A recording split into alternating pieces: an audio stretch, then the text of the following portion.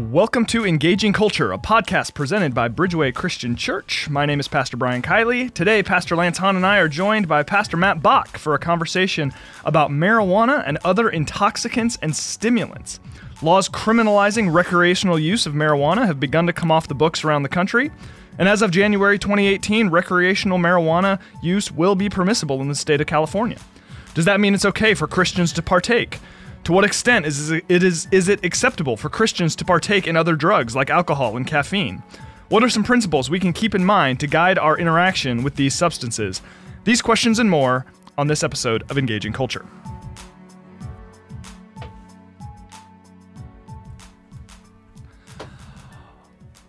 Welcome to Season 1, Episode 14 of the Engaging Culture podcast. Glad that you are with us.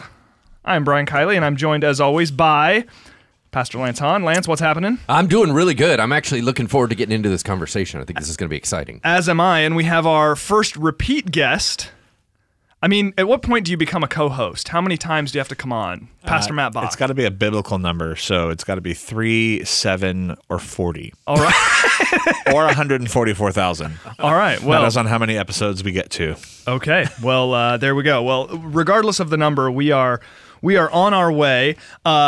I am also looking forward to this conversation. I just want to know, the jokes were kind of flying fast right before we came on the air. Have we got all of our jokes out of our system, or might there be a few more? I just want our listeners to know what to expect. They're never fully out of my system, but I will filter.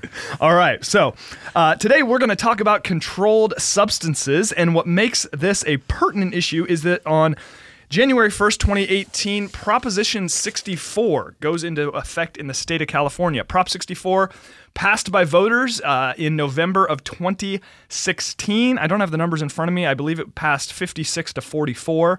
And it makes recreational use of marijuana by individuals 21 years of age and older legal. Now, we're going to get into the details of that in a moment. But before we do, a lot of times on the show, if we're going to talk about a specific issue, I think it's helpful for us to each sort of share our personal experience with the issue, just so our listeners know where we're coming from. So we're talking about marijuana. We're going to get into alcohol. We may talk a little bit about caffeine if we have the opportunity to do so. But what I want to do is just have all three of us. Lance, we'll start with you. Can you just give our audience a sense of your experience with any sort of smoking, with alcohol, with caffeine, as well as the role, if any, they play in your life today? Yeah, so for whatever reason, and I don't know if it was the Lord's protection, I would guess not only is that the case, but it was not around a lot in my home. So I grew up pretty distant from smoking and drinking and drugs. That was not a part of my normal existence. What I think is fascinating, and I think we all may want to keep in mind, is that I'm on prescription medication every day. So like when we start getting into more and more conversations about altered states and things like that, just remember, since the age of 23, 24, I've taken a significant amount of medication every day of my life for panic disorder. Mm-hmm. So once again, you start getting into the prescription issues. So I don't have a lot. As a matter of fact, I've never smoked a cigarette in my life. I've never done marijuana. I don't have any drug use background. But I have been surrounded by it in friends and things like that the majority of my life. As in doing ministry, I'm talking about it constantly. So I feel like it's a big piece of my life, even though I haven't personally engaged with it. All right. There we go. Matt, how about you? Yeah, similar for me. I haven't had direct exposure. I've never smoked cigarettes. I've never partaken in smoking weed. I've been around a lot of people that have been smoking. I remember in college especially, there was a season between 18 and 20 where I was around some people at work that they would be pretty actively, and they offered, and I felt sick to my stomach just even wanting to try. So, as well as working with teens, I've had to collect it and caught people with it before, but yeah, not direct smoking or access. When it comes to caffeine, I guess you could say I may be a dealer. I don't know. Like very experienced. We user. used to sell sodas in the vending machine. I would take people out to coffee on a regular basis. So, that's that's part of that access and exposure. But Well, and it is interesting, just going back real quick before we have you, Pastor Brian, share a little bit, is we have to remember alcohol is also in the conversation. Correct. And I forgot to address that because although I don't have a lot of heavy use of alcohol for, in my life, it's not like I haven't engaged with alcohol. So that's another piece of my life. correct. Yeah, good. Matt, how And about you? I would say the same for me. I used to occasionally have a glass of wine, but even nowadays I really don't partake anymore for a lot of different reasons that will probably come up in Sure. what we're talking about today. What about you, Pastor There we Brian? go. Yeah, smoking's never really been a big part of my life. There was a period of maybe 5 years or so in my early 20s where I allowed myself one cigar a year. Whoa, heavy user. I don't even remember the first time I had one, but I remember thinking, okay, like one a year feels like that's okay. But even then, I sort of lost interest in it. I have a history of asthma and just things like that. So anything that sort of creates breathing difficulty, just not into You're an it. inhaler boy. Used to be, not anymore, thankfully. that's but cute. My roommate in college was like a pipe expert, not like a weed pipe, but like like the C.S. Tobacco Lewis pipe. yeah. you So know, and he was Yes, I've smoked 2 cigars in my life. there you go. So so I couldn't. I think the night before my brother graduated college, which would have been about 10 years ago, was maybe the last time I had one, and it's just not a big desire. I grew up thinking that alcohol was just the devil, which is funny because my parents could not have been more mellow about it. They always said, if you want to drink, that's fine. Just don't ever drive. Give us a call and we'll come pick you up or whatever. And I became a Christian early in high school and all that. And I don't know, for whatever reason, just thought it was the absolute worst thing ever. So I didn't even have my first drink until almost my 22nd birthday. I didn't even drink on my 21st birthday. But I have mellowed out on that perspective over the years. and while I have never been drunk, I have no desire to be drunk. More often than not, I have a glass of wine or a beer in the evening, and I enjoy craft beer. If anything, I judge people who drink terrible beer. So that is the thing where I draw Miller the line. or Coors But Light. Yes. but now that That being is sin. said, I do think it is, and maybe we'll get into this later. Certainly as a pastor and even as a Christian, that is, I'm very thoughtful about my Yes. alcohol consumption. Both, I want to be always super sensitive to who's around me. What is this communicating to them? Is this offensive to anybody? And obviously, if any of that is the case, then I'm not gonna partake. But that's pretty regular for me. And then caffeine. I don't know that I'm a dealer like Matt, but I'm certainly a heavy user, multiple cups of coffee a day guy. I don't really like that about myself, but I don't like being tired either. So Yeah, that's where I let am. me add 2 things. One is an interesting view that I've always had about alcohol. One is my mom is very anti-alcohol use, and my dad drank when I grew up. My parents were divorced. Mm-hmm. I've never seen my dad lit. I've never seen him buzzed. I've never seen him drunk. Nothing. Mm-hmm. But he would have a beer or whatever watching the game, or he'd have one when we were out on the boat. I've only ever seen moderate use, so I had no fear of it because it was always demonstrated, normal around me. And then the funny thing about caffeine with me is because I have panic disorder, I have to be very careful on stimulants. Right. And that will come up into our conversation a little bit later. But for me, I largely drink decaf. So I had decaf coffee. I don't drink a lot of caffeine, so I will be in judgment of both of you. Yeah. There you go. And I apologize in advance for being the exact opposite of you. Yeah. Well, thanks for balancing the world. That's funny. Okay, well, now before we get into specific substances and specifically marijuana, I think there's a larger issue in play here that we need to address, because there are a variety of ways that a human being can numb out. There are a variety of ways that we can alter our mental state, and these different means we have of accomplishing either of those things, some are looked down upon societally and some are more accepted. But the fact of the matter is there are drugs, there's alcohol, there's food, there's excessive television, there's excessive gaming, shopping, laziness, kind of engagement with inflammatory ideas. All of these things cause us to either disengage from the world, or can alter our mental state in unhealthy ways, or in some cases both, depending on what you're watching on Netflix, I suppose. So here's my question. At what point does indulgence in any of these areas become problematic? And are there perhaps bigger principles that we need to bring into a discussion of marijuana or specific substances? Either of you, go. Yeah. Pastor Matt, why don't you take this first? Yeah, I think for a lot of people, they're thinking about this on multiple levels. A lot of people are wanting to kind of have an answer of, okay, now that it's not a legal issue, is this sin?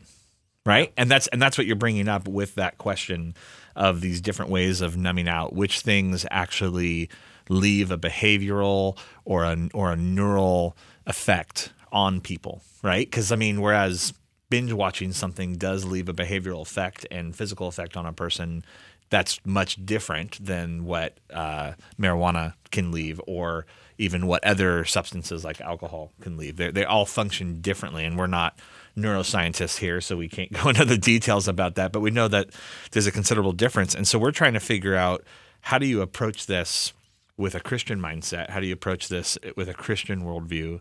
How do you approach this within these pieces? Because we all understand that these decisions, these choices, these substances that we encounter, they're not made.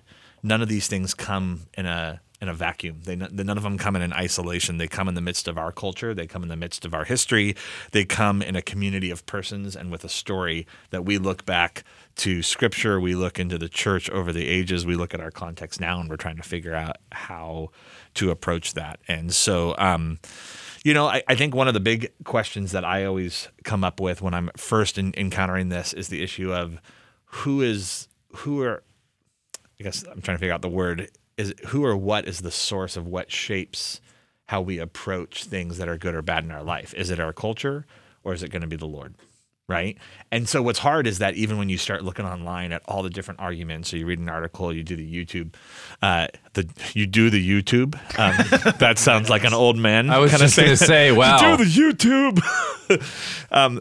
When you're having all this, it's this piece of going, okay, what am I going to let shape? Is it the culture's approach to these things, or is it principles that we can draw from Scripture? And so I think that's what we're trying to tackle, right? That's what we're kind of trying to dive into. I'm going to look over at Lance here and let him kind of add and expand on that a little bit more. Well, okay, so just touching on a couple of those different pieces, because I think originally we were talking about numbing out, and we'll get back to that, but there are non-Christian concerns and there are Christian concerns about the issues that we're talking about. Yeah. It's not like, only the church has a concern. I mean, you can walk into any parent's house and they're concerned about their teens and everything, and they have some valid reasons to be concerned. I think that we as Christians have a different add-on that we put that the rest of the world doesn't have to wrestle with, which is, why are we here? And I think that we'll ultimately come full circle, I think, maybe on this podcast, to talk about what is the deepest issue. The deepest issue, so I'll just kick it off, is the idea of why are we here, and that is relationship with God and glorification of God. Mm-hmm. It's the whole purpose of why we exist. So that leads us into this idea about numbing out, right?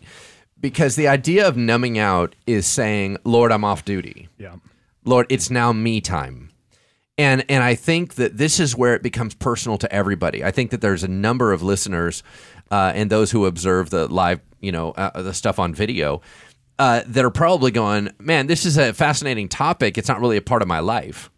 I would like to make it part of your life right now because, wow, the whole idea, whether you're on the couch completely blitzed out of your mind on alcohol, whether you're on the couch smoking a bowl of weed and you're completely out, or whether or not you're in a binge watch of Netflix for 11 hours, or whether you're on your Facebook scrolling all the time, or you are constantly listening to political TV or the news, you're still telling the Lord, I'm out.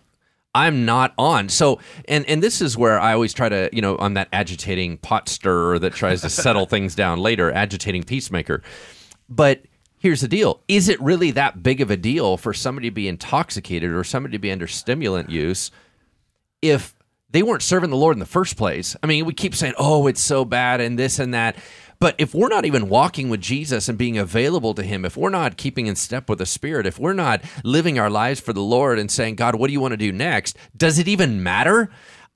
not serving God in one way and not serving God in another way, does it even matter? So, I mean, that just brings it into a deeper context. So, Pastor Brian? Absolutely. No, that's great. And I think the reverse is true as well. That that point is so powerful, and I hope people got that at the end of the day, disengagement is problematic. However, we go about experiencing that disengagement. Yep. Now, we can nuance, okay, what is more or less bad, and I don't think all measures of disengagement are equal. So, for example, I do think there's something fundamentally different about being on your couch drunk versus being on your couch just sitting there. Like, both are bad. I think being drunk is worse.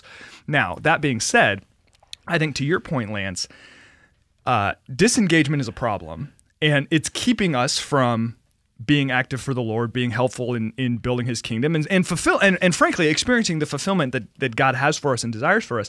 In the same way, if we step back and say, I know what my life is about. My life is about serving Jesus. My life is about loving people. My life has purpose, and my life, I'm living it intentionally because I'm on mission, because God has gifted me to be part of his kingdom, because he's given me these skills and talents and all these other things, and because I'm living for something greater. The need and the desire to numb out is necessarily, I would suggest, going to go away, right? That we numb out in part because I think we fail to take hold of God's ultimate purpose for our lives. So, in a sense, if we can get that part nailed down, the desire to numb out, the desire to be intoxicated, the desire to disengage is going to go away. Yeah. And I think that there's a lot of reasons why, especially with marijuana, but with all these things we're talking about, why people pursue them. They're mood enhancing or they're pleasure enhancing type of things, right? And you have to look at the reasons why people are trying to do that. What's the dopamine hit that they're trying to get from within those? And some of them, and I think especially with the things we're talking about specifically today, the first piece is that they're faulty coping mechanisms, right? That some people are having levels of anxiety and stress, and if they're not taking something prescribed that's regulated or giving them direction and guidance, they're going to try to find other things that can do that. And some people aren't even aware of the level of the anxiety and stress in their lives. And so they look for a false escape, whether it's scrolling, whether it's sitting and engaging and over-engaging. They're trying to anesthetize themselves. Secondly, a lot of people do expose themselves to these things because they are trendy, right? They're things that everybody is doing. And so when everybody's doing it, it can't be that bad, right? And so you take the approval and all that. And then there's a third piece that I didn't think about until recently when I was looking at all this, which is entitlement and preference. Mm-hmm. That we live in such a culture of these types of things that we just go, I have the right. I work hard. I do a lot, right? So I have the right to do A, B, C, D, E. And it's funny that all these things we're talking about all come back to luxuries. They're really luxuries that we all have. The fact of having a phone, the fact of being able to sit and watch TV, most likely on a comfortable couch, have access to any of these types of substances, they all have to do with having more money, right? Now, often we can look at when people are in these states, they'll run to these same things, right? Because they're desperate, because the numbing has to be almost stronger because of what they're going through. Yeah. But it's just interesting that when you look across the centuries, that these pieces always are coming up. I don't know what you guys think about those things. I think that my notes are all over the place. I don't even know where we're at anymore. But that was on page 18. Yeah, right.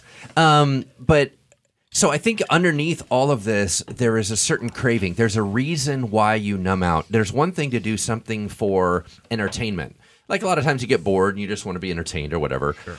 But there are people that are poor that are huffing paint to disappear. Mm-hmm. It is so damaging. They're just wrecking their bodies. You talk about these. Remember the bath salts thing, the thing that was going on. That would turn people into cannibalistic and bizarre. We are doing extraordinarily damaging things to get into an altered state. What are we running from? Yeah. And it's this lack of healthiness in our normal lives. And it's the pain. And I think our pain level is going up because our pain threshold is going down because we are in such a connected world.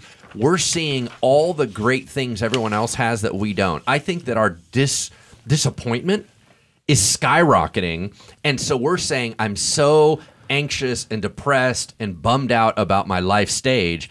How do I go somewhere else? How do I feel better?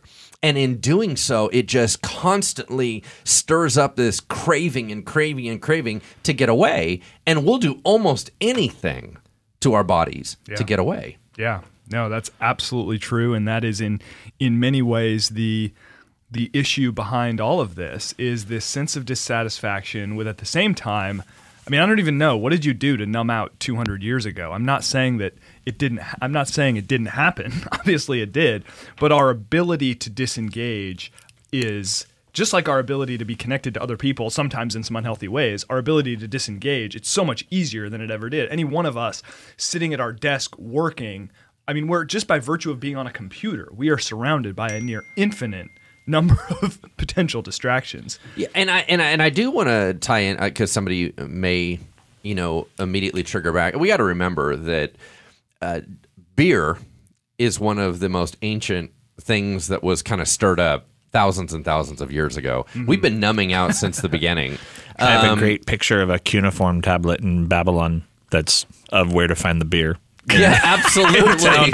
It is. It's like one of my favorite pictures of this is important to them. Oh, man. And there was, and here's the other thing. So I remember when I was over in Ephesus doing a study tour, you would come into the harbor and they had painted footsteps. Do you remember this? They have painted footsteps to follow to the whorehouse, to the brothel. Wow. So every sailor would get off and they knew where to go to check out, how to numb out, how to feel better. And so we have always had this. You think about the debauchery of the Greek Empire and the debauchery of the Roman Empire. We have been completely wanting to zone out. Now, what I find is interesting in all this is God knows exactly how he built us. Yep. Yeah. And so I think it's fascinating to look at the design of the Jewish people. And he designs in parties and celebrations throughout the entire year. Yeah. So that they're always having a healthy dose of fellowship, fun. And by the way, God is not anti-alcohol. We're going to have to get into that at some point. Mm-hmm. But it talks about wine gladdening the heart and all this stuff. Jesus making more wine at the wedding feast, all these different things. Mm-hmm. But the point was, God put in times to check out. God put in times to laugh. God put in times because he knows exactly how he made us. And if we don't, the vacuum will pull unhealthy things into it. And he said, no, I never built you to be empty. I built you to be full. Yeah. Party, fun, entertainment, non-work can be done in a healthy fashion, and indeed should be done because all work is in part what creates some of these challenges. So I just think it's interesting, the examples you guys brought up. I mean, this applies to so many different subjects, but the fact of the matter is the heart issues remain the same. The heart issues remain the same. Yeah. The way that it expresses itself is what changes. But we need not think that we are generationally unique in the sense of the underlying issues. Now, let's get to the main event here, shall we? So, according to a report in the Los Angeles Times, an article I read, it came out a while ago, but I read it earlier this week. So, Proposition 64, nicknamed the Adult Use of Marijuana Act, will make it legal as of January 1st for adults to possess, transport, and buy up to 28.5 grams of marijuana for recreational use.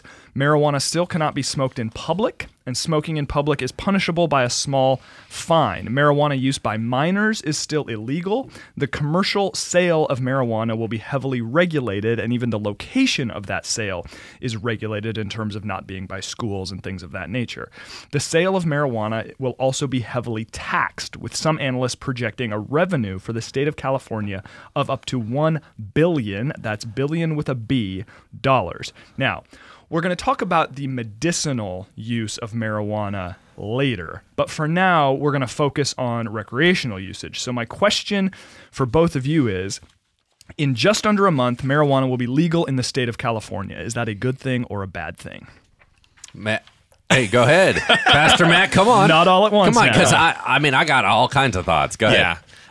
There's a lot of concerns. I mean, that's one of the things I think we're going to hit. And then I think part of it is trying to understand a little bit of, I think what people are trying to figure out is, can there be responsible use, right? That's what all these things, when we were talking about stuff before, it goes back to that. The concerns that I initially see as I've been studying this and looking into it is, one, the growing usage goes back to those heart issues and that hole that we're seeing. The usage has doubled in the last 10 years.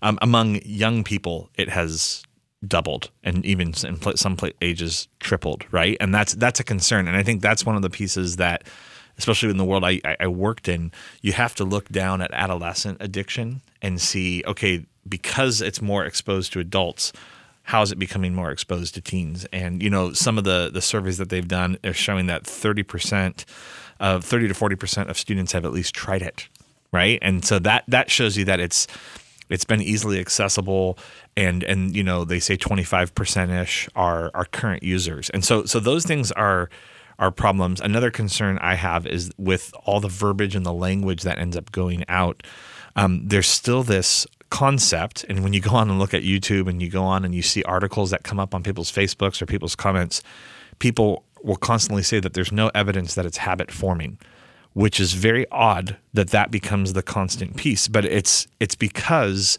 most people's sources become, well, my friend said, or this person said, or I saw this Facebook news report. And it's not that they're necessarily running after validated research. That's part of it. But I think what also happens is when research comes out, people get that will show that it's habit forming or that it can become addictive, right? Like some of these other things we talked about. Then people start wanting to shut it down. And so that becomes really hard because the consequences are there, and it's hard to kind of to realize it. And so, I mean, that's why I think the conversations often will go in comparison, right? Which I know we're going to do a little bit today, the comparison to alcohol, the comparison to caffeine, right? Because what is intoxication?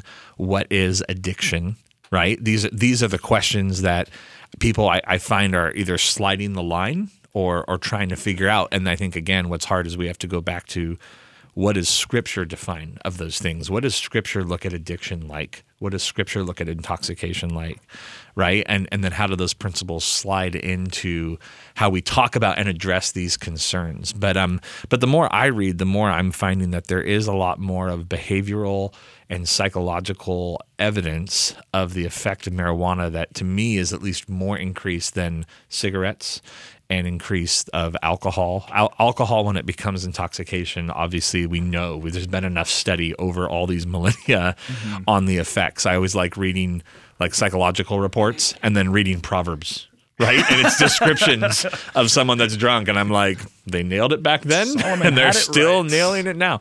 Yeah. And but the behavioral pieces and the psychological pieces, those are harder and to study. And then the thing that's a big deal is that they can't be doing the studies as much of underage adolescents, because you're not, legally we can't force a 13-year-old to smoke and then track the research by the time they're 23. But that's exactly what's happening is most people are starting to smoke weed under the age of 21, and then the impacts are going into their early young adult years, into their adult years, and then those impacts they're trying to understand and unpack within the studies, but they're still seeing that to be a common trend. And then, like, one researcher talks about the reality that when families are realizing this addiction and this behavioral effect, they're finding that there's no medical or psychological support for what to do with that.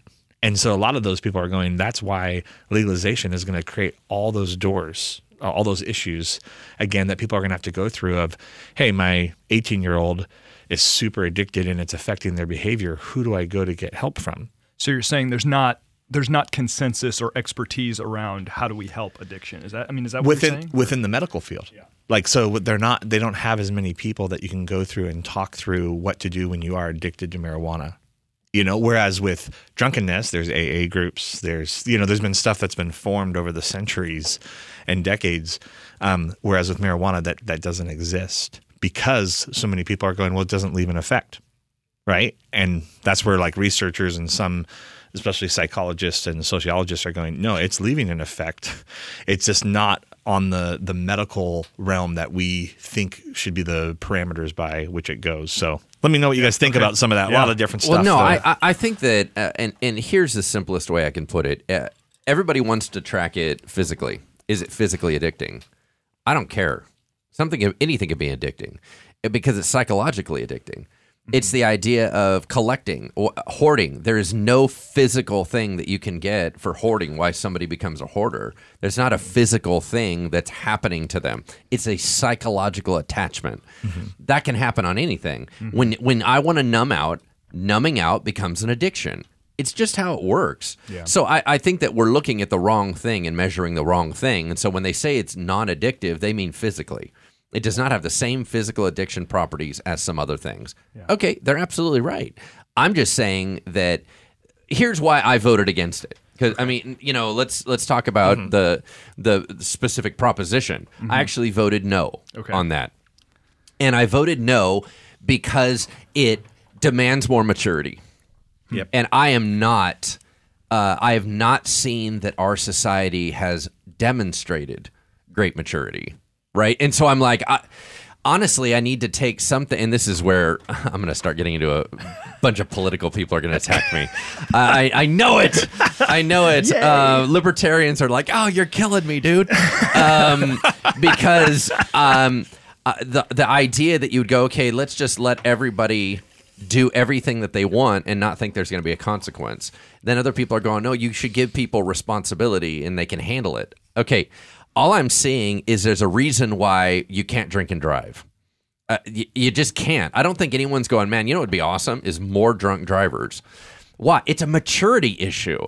It's going, you're not mature, so I'm going to legalize against your immaturity. Well, in the same way, when we took off this restraint, it now says, all right, let's slide it over to the hands of 21 and older and go, I'm sure you're going to handle it well. Nope, they're not going to handle it well. Nope. And so for that reason, I said no. Now, let me balance this whole entire thing on the other side. We may live in different suburbs that are predominantly white. If you live in a suburb that is predominantly black, if you are around the African-American community, if you are an African-American yourself listening to this podcast, you have a very, very different view of this. Why? Because and now they don't. Not all African Americans think the same. There's so many different camps, and they're conflicted, just like we are, as a white community. But here's the thing: in their minds, the legalization of marijuana was something that many of them voted for, and it would really threw things off, like in the church, because all of a sudden you had a bunch of white community going, "What are you doing? Why would you do that?" And their purpose was, it's the lesser evil. To them, the incarceration issue is so significant and damaging. The discrepancy there, the problems within the incarceration, prison, jail system is so bad and ripping their community apart, and a lot of it is on minor drug charges. So if they legalize it, they can get a handle on that, not having their people pulled away from them and thrown into an unfair system. That they voted yes to handle one issue at a time, but it is not because they all thought that weed was a good idea. As a matter of fact, if you talk, especially Christians, if you talk to a lot of Christian folks that are African American, they're going to go, listen, the whole fact that I have to vote like this drives me crazy. I don't believe in any of this stuff. Mm-hmm. But we're getting so wrecked by another issue, we had to drag it into this. Yeah. And I am...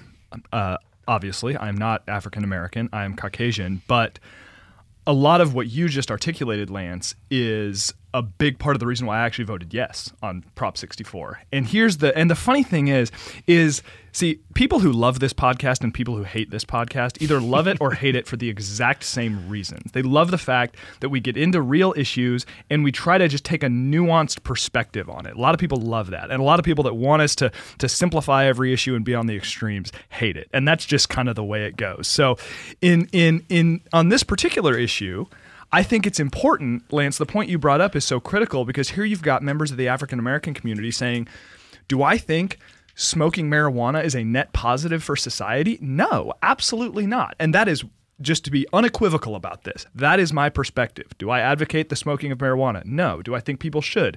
No. I'm going to give you my answer to my next question already about should Christians do it? No, absolutely not. Like, let's be super clear on that. But do I think it should be criminalized to the extent that it is? Also, no. I think that the law enforcement issues involved, as I've sought to educate myself on the issue some, the fact that you've got African Americans and other minorities getting felonies on their record for minor drug charges, to me, that's a real problem. And once those charges are on their record, I mean, their lives are ruined in a number of different ways. So, to me, I think we need to nuance this a little bit. I think that marijuana distribution needs to be heavily regulated. I think we need to be very careful about it. I think more research needs to be done on its effects. I think there absolutely need to be similar laws, and I just didn't do the research to know what's currently on the books on this. There need to be laws regarding driving while under the influence of marijuana that are similar to those with alcohol. We need to be very, very, very careful in this, and I'm not in any way advocating kind of a Wild West perspective, but I think that the criminalization component of this is what makes marijuana crackdowns, illegalizing marijuana, problematic for me. But, at the same time, that's not to say I don't see your point. The fact that you voted differently than me is why I love this podcast.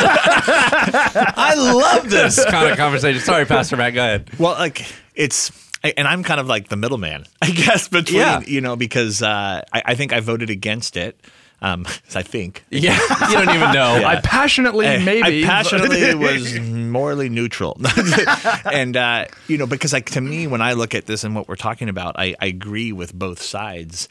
Because one of the things that's weird, and I remember talking about this in my class at Jessup on youth culture, trends, and issues, is that where marijuana is placed on the degrees, it's number one above cocaine and methamphetamines. Sorry, on the degrees. They have a way they have like a scale of determining what's class 1, class 2, class 3 drugs. And this affects how they end up creating policy.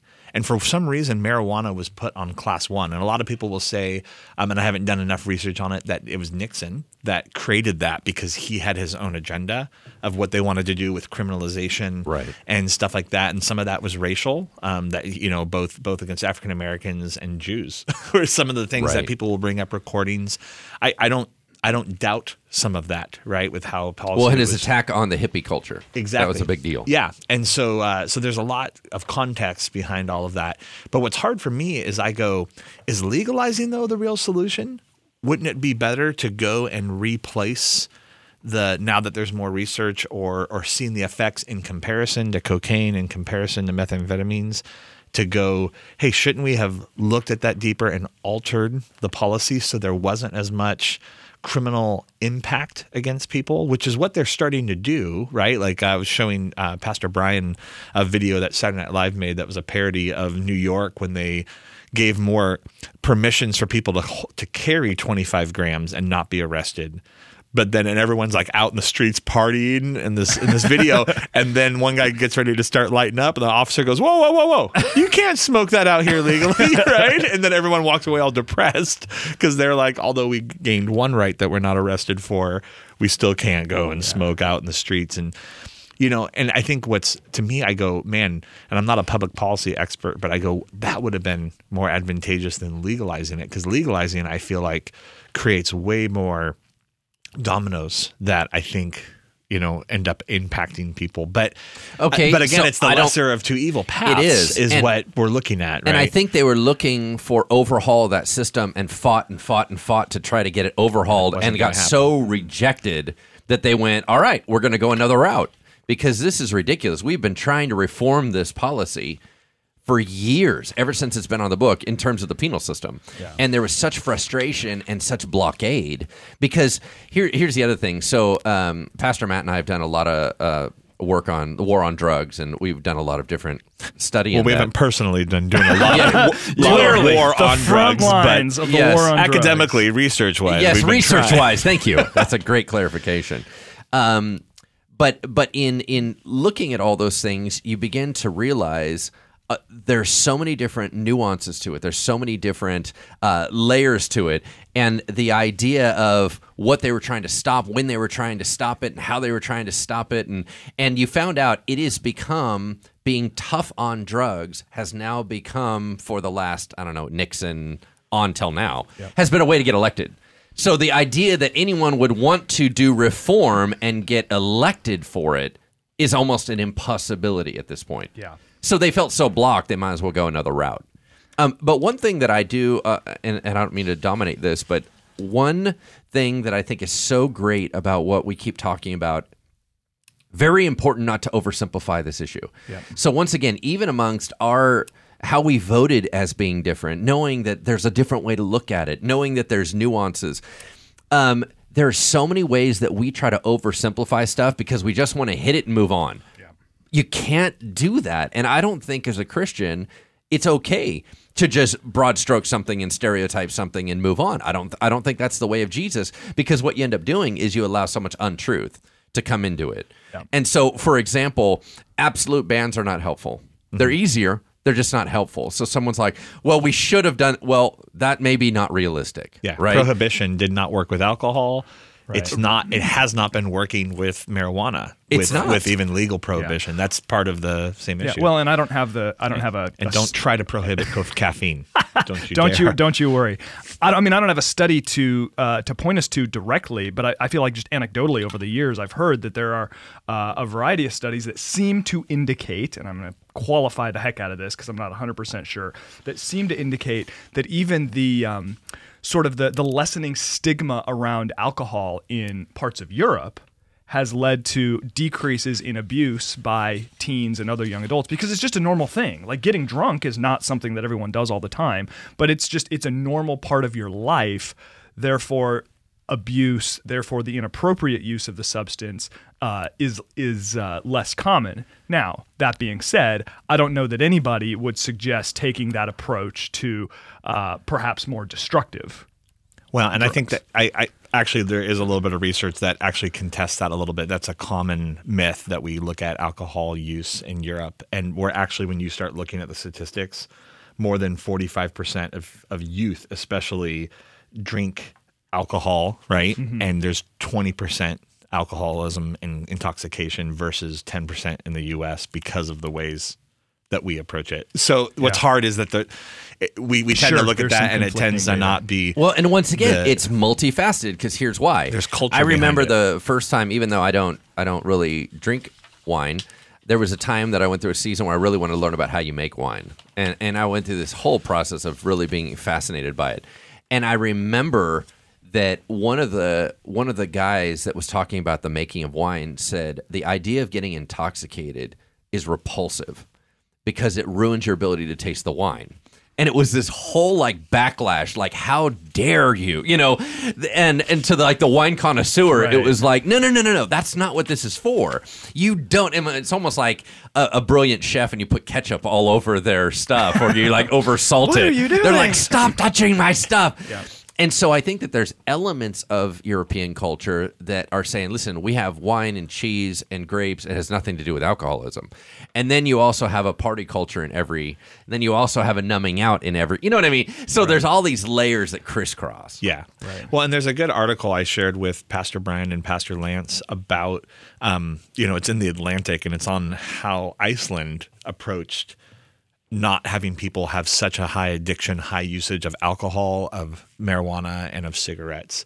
And it was an interesting thing. We don't have time to get into the whole thing, but there was a guy that did all his research during the drug era and then was trying to see, how do you get into the issues of why people are taking, why they're numbing out, and what alternatives do you create? And so they started approaching all this with going, hey, what if we more intentionally and more purposely created outlets for people, especially young people, to do things that give them that energy and give them that purpose, right? And give them training. And so they created all sorts of they surveyed students like crazy. But one of the things they created was they created more sports opportunities and more family opportunities. And that was the part that I actually thought was amazing, is that as they went into it, they realized the factors that they said emerged that were protective and helped students and people not engage with these numbing out pieces were participation in organized activities, especially sports, total time spent with their families or their parents during the week was another factor that they felt cared about in their places of education and school, and not being outdoors into the late evenings, which I was like, a lot of those are scriptural principles, Right. Yeah. right? Of community and of family and of purpose. And I'm like, that's interesting. And the impacts, I think they showed that the amount of teens that had been drunk decreased from 42% to 5%. The ones who had used cannabis went from 17% to 7%, and those smoking cigarettes went from 23 to 3%. And all of Europe like freaked out when they saw that. And the rest of the article talks about all these people that wanted to see how they could integrate it. Now, this is with teens who are more formable, and there's but it was interesting just the premise of the study. Tell me what you guys thought about that. And that premise is so important. And by the way, the title of the article, if anybody wants to Google it, would highly recommend it. It's called How Iceland Got Teens to Say No to Drugs. And once again, it's in The Atlantic. Fascinating, fascinating stuff. But it speaks to what, Lance, you were saying at the start of the show. So this is not Iceland coming in and telling teens, all right, everybody, don't do drugs. Don't do drugs. Don't do drugs. I mean, maybe that was a part of it, and there's certainly a place for that. But it was them showing them something better. Yeah. Get outside. Play a sport. Find a hobby. I mean, from a parental perspective, all three of us are parents. I love that it talked about that they encourage parents to don't just focus on quality time, focus on the quantity of time as well. Invest in your kids. And I think the subtext of that is invest in your kids and be interesting and fun. Don't just, Yeah. all right, we're going to sit around and be boring, everybody. Like, I think that'll have We're the going to watch opposite this effect. documentary. But I just think that's so powerful, and I find that profound, both as a parent, as a pastor, and a leader, to say that even you look at the way that God built us, when we have something greater to devote our lives to, this need to numb out really goes away. And I think there's something to that when we're going to talk about healthy engagement with substances, and particularly how to avoid dependence on these substances. I think a theme that keeps popping back up in other conversations on this podcast or other things that we record is to be led by our loves. That once, this idea that you don't lead by a vacuum, you fill it with something better, and it's just fill it. So I think that's what Iceland did, and I think that they were super successful. Those are not minor statistics. Oh. Those are radical and significant statistics. Yeah, and that's why they stood out. I think that's why the Atlantic even got a hold of this and went, wait, what? Like, those are high. And I think it all goes back to Lance, you said it a while ago about the culture or the people not being mature enough. And that's the problem, is that when people self-medicate, maturing stops. And so much self-medication has happened on so many avenues that maturity has been stifled. And part of what God calls us to do is to live into lives of maturity where we don't depend on these things and we don't numb out on these things, because then it just takes you into a cycle and a pattern. And what a profound question I think for all of us to ask is, where am I self-medicating? And asking it with the question of, how is that stifling my maturity? Because again, like for those of I think all three of us, I don't know that any one of us, like, the temptation to smoke weed is a live issue in any of our lives. I have no interest in it, and I don't get the sense that either of you do either.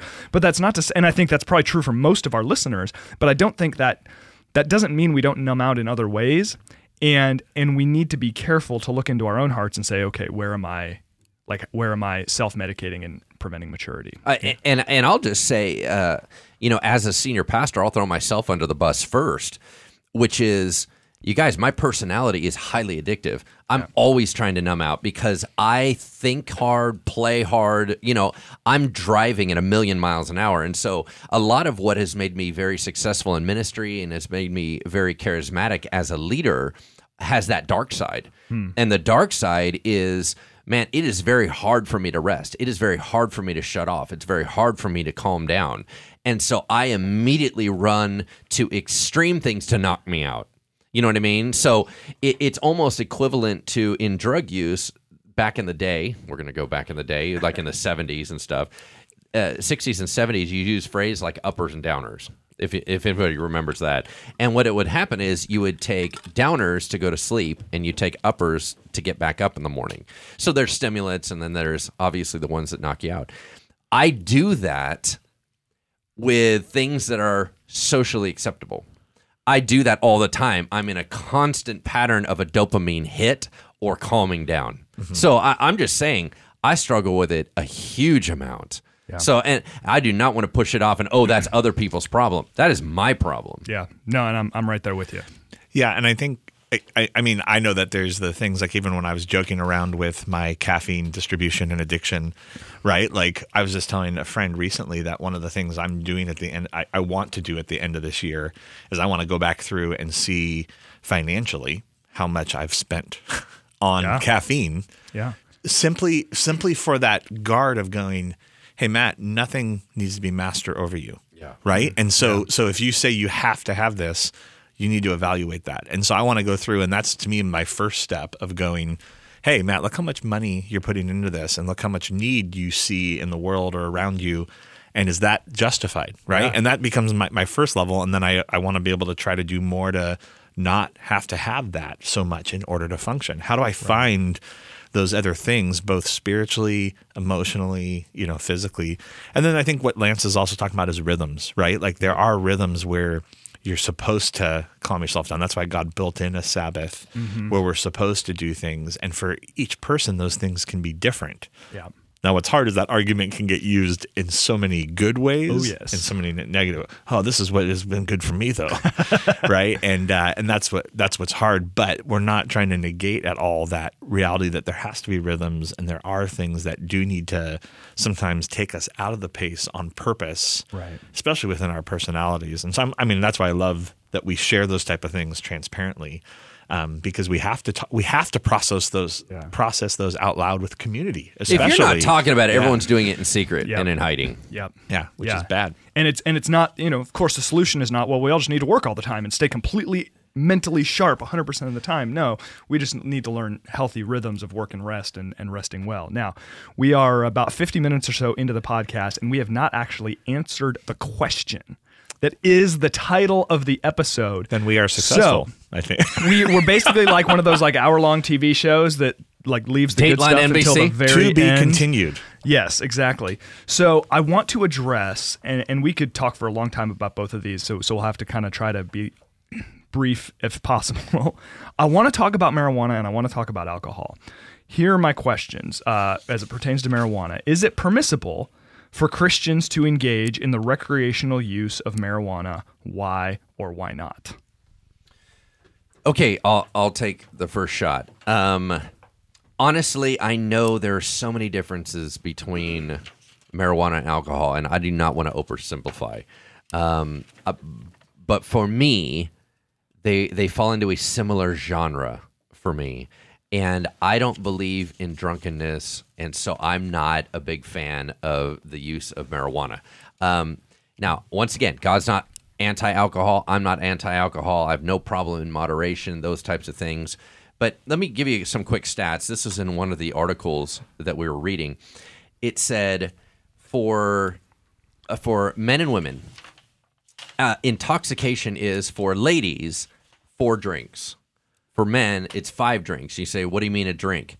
12-ounce beer, 5-ounce of wine, 1.5 ounce of spirit, so a shot of whatever that is. But intoxication is 4 puffs of weed. Now, the thing is, it's one thing for someone to take 3 drinks. That may be normal at a party.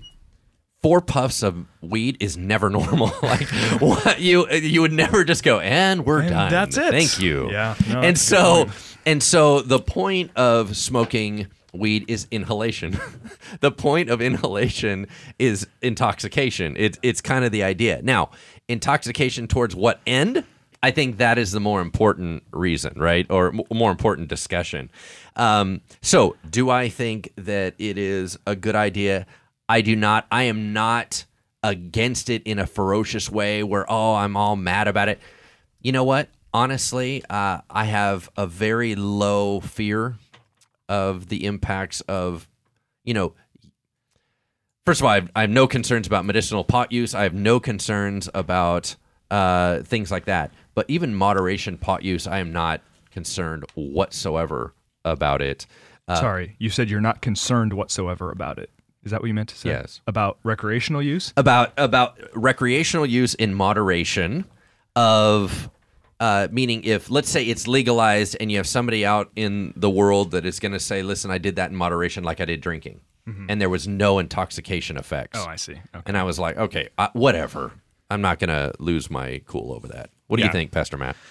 Oh, you said to keep it short. I'm glad that Lance brought up that first piece, though, because it addresses the issue of what is intoxication, which Scripture makes very clear that intoxication is something that is not permissible. Like that, it has this word methuska in the Greek that talks about, talks about the effect that it has and why God says that's not healthy for us, right? It's Ephesians, and the Old Testament raises this issue. I think the other piece, Romans 14, has always become such a big piece for me, because that's the one that talks about how there's nothing that's unclean in itself, but it is unclean for someone that thinks it is unclean, right? And then it takes it from there and it goes to the issue of, but how does it affect others? How does it affect your brother or sister that does think about it? So like the two things I like about that passage, Romans 14 to 23, is first, Paul does bring up this issue that like everything that's been created is morally neutral. Like God did not create things to be inherently evil. So it's not a woman for a guy that is sinful. It's when a guy is lusting and they're engaging in sexual acts that it becomes sin. Alcohol in itself is not inherently sinful. Marijuana in itself is not inherently sinful. These are all things that, as we approach them, because sin is within us, right? Because we're the problem, right? It's distorted everything, and so that messes things up. But then in verse 15, he comes to if your brother or sister is grieved or offended by what you're doing, now you're no longer walking in love. And so to me, as Christians, one of the main reasons we don't do it is because there are still so many people in our nation and our state, but as Christians, that if they see you doing that, it messes with them. And so I have to make the choice not for my selfish sake, but for the sake of others, right? And again, we're talking specifically first about recreational. Medicinal is another story. And that's why it might even be another podcast. I don't know. And then there's so much more we can talk about within that. But we just have to be careful that we're thinking about what are the real effects and how is it perceived, right?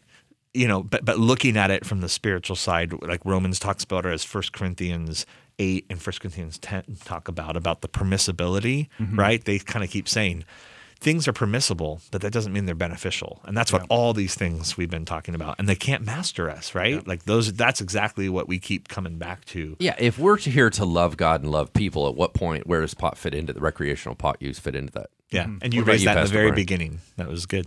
Yeah, no, and I think that's it. To me, it's hard to answer that question in a way that justifies recreational marijuana use, in my opinion. So similar to you, Lance, I think that if there is not an intoxicating effect, I'm less concerned by it. And I'm by no means an expert, but it does seem to me that a very small amount of usage leads to intoxication, and that ultimately is the problem. So, do I think?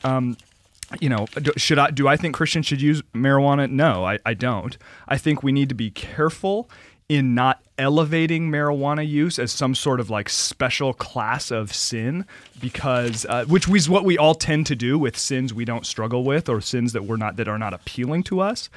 But no, if it's in a pastoral counseling situation, someone's asking my opinion, I'd say no, I don't think this is wise, because of what you said earlier, Lance, that intoxication is such kind of an inherent part of the activity. Whereas, as you said, and as in my experience in drinking alcohol, if I'm enjoying a nice craft beer or a glass of wine, intoxication is the last thing on my mind.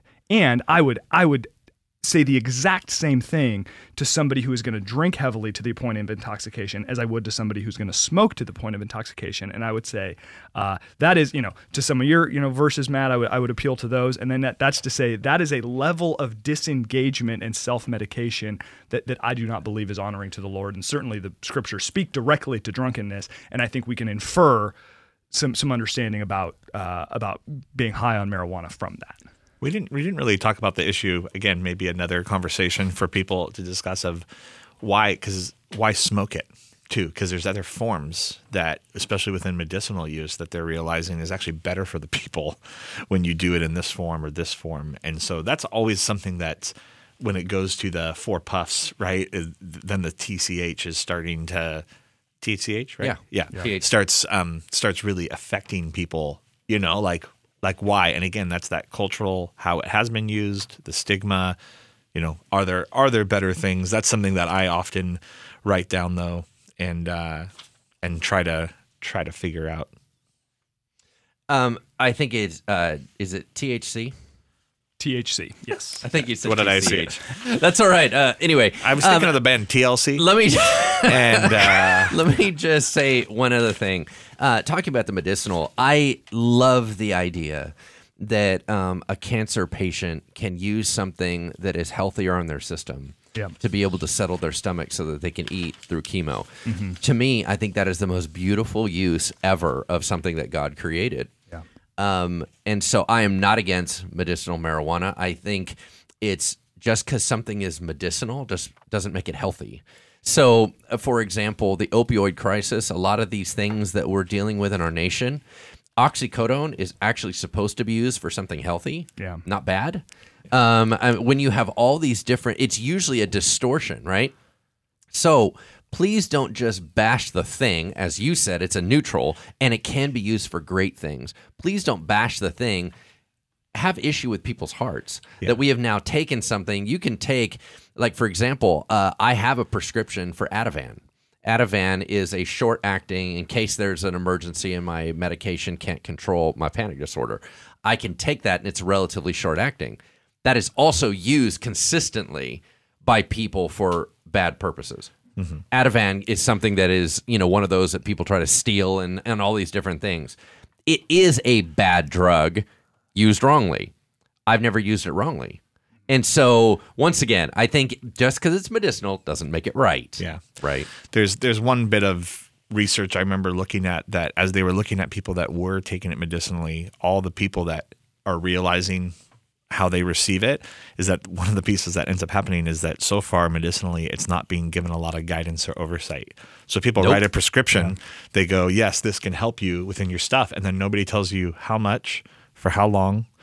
And then what happens is that's the fear. I think that's why there's still even a fear with medicinal use is that people are going, well, then what if somebody becomes addicted because nobody's telling them, hey, it should only be this many times a day for this long in order to actually help you. And it's because there's not been enough study, because actually there's 4 different government agencies that people have to go through to do a medical study on its use. It's so convoluted, everybody. But that's the case understand. even with how many drug addicts have started with an injury. Yeah. They blew out their knee, and then they were using it, and the doctor said, okay, enough of that. Yeah. Cut it off, and boom, they're stuck. Their whole body was in a completely different place, and now they crave something else. Yeah, exactly. Yeah. I mean, I think that's an important point, though, that medicinal use, and I'm with you, Lance, in terms of it. I think the appropriate medicinal use of marijuana is indeed, I think the words you used were fantastic, a beautiful use of something God has created, but we need to be careful. Just like we would never say, hey, oxycodone is, it's a painkiller, so go ahead. Have at it. Even with guidance, that's created all sorts of problems. So we need to be careful about all of that as well. As we begin to land the plane here, any other principles when we focused on marijuana? We talked a little bit about alcohol.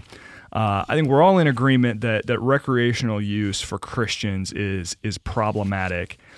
Whether it's alcohol, whether it's caffeine, whether it's any other substance of that nature, any other principles that you guys can share as we close that maybe Christ followers can use to guide our interaction with these substances so that we're engaging with them in a way, or disengaging with them in a way that's honoring to God? Do you want me to go first? Yeah, and then go ahead. You finish off? So I think there's a couple things that I just want to say. One is, and every time I talk about this stuff with youth or adults now, it has to be clear that the way we approach life in these things as those who follow Jesus is different.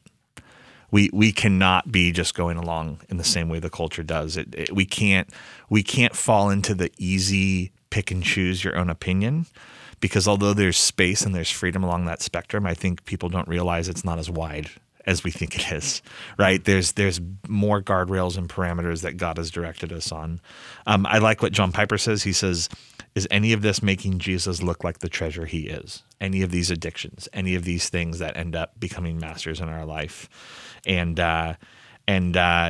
you know, like what is the impact that this is having on our families? There's another guy that says, I don't see any of this as becoming empowering that makes you a more competent dad or mom, a more competent mother or father, a more competent employee, or a more competent citizen. It truly is at its base level an escape unless it's medicinal, right? And so those are points not against, but to think about, principles to think about with recreational use that I think we do have to weigh. The only last two pieces I would have is that I think that life is already difficult keeping and maintaining motivation and purpose. And I think anything that puts a pause on that, on development, is making our life harder. And so I don't think it's making us better. And so that's a challenge. So I think I try to put everything through the wisdom filter. Mm-hmm.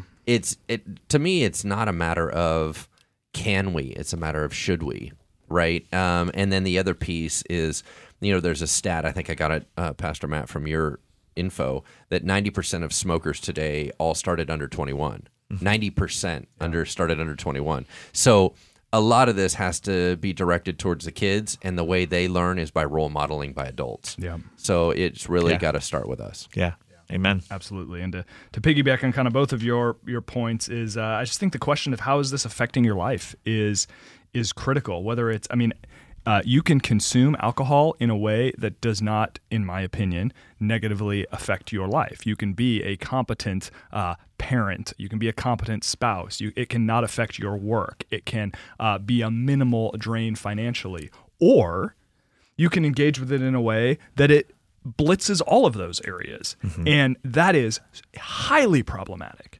In the same way, if we're going to talk about caffeine, and I feel like with caffeine, I'm sort of teetering on the edge of this sometimes. Stop judging me. Of just the sense of okay, so for example, am I overindulging in caffeine because I don't have the discipline to create good nighttime routines so that I go to bed on time and can fall asleep when I go to bed? Am Guilty. I using guilty right here? You know what I'm saying? So I think with caffeine, there is a sense of, okay, it helps clear the fog, it helps make me more alert, gets me going. And again, I have a cup of coffee every day, so I'm not hating on it by any means. But I think it is still that question of, what is the net effect on my life? I think, Matt, what you were saying about the financial component is huge. So I think to flip it back to alcohol, just as my last point, I think with that one especially, those who choose to abstain completely 100% respect that choice. And I think that's a perfectly fine choice to make. Those that are more in my camp of you use it, you enjoy it, but you use it responsibly as an adult in a place where it's not going to create problems, and that you're very careful about moderation. I think it is incumbent upon us those of us who choose that path to just be hyper vigilant about that. Is this creating an undue financial problem? Is this in any way at all negatively affecting my marriage, my parenting? Is it in any way at all affecting my work? Is it in any way promoting disengagement from what God has called me to do in my life? If that's the case, it's got to go.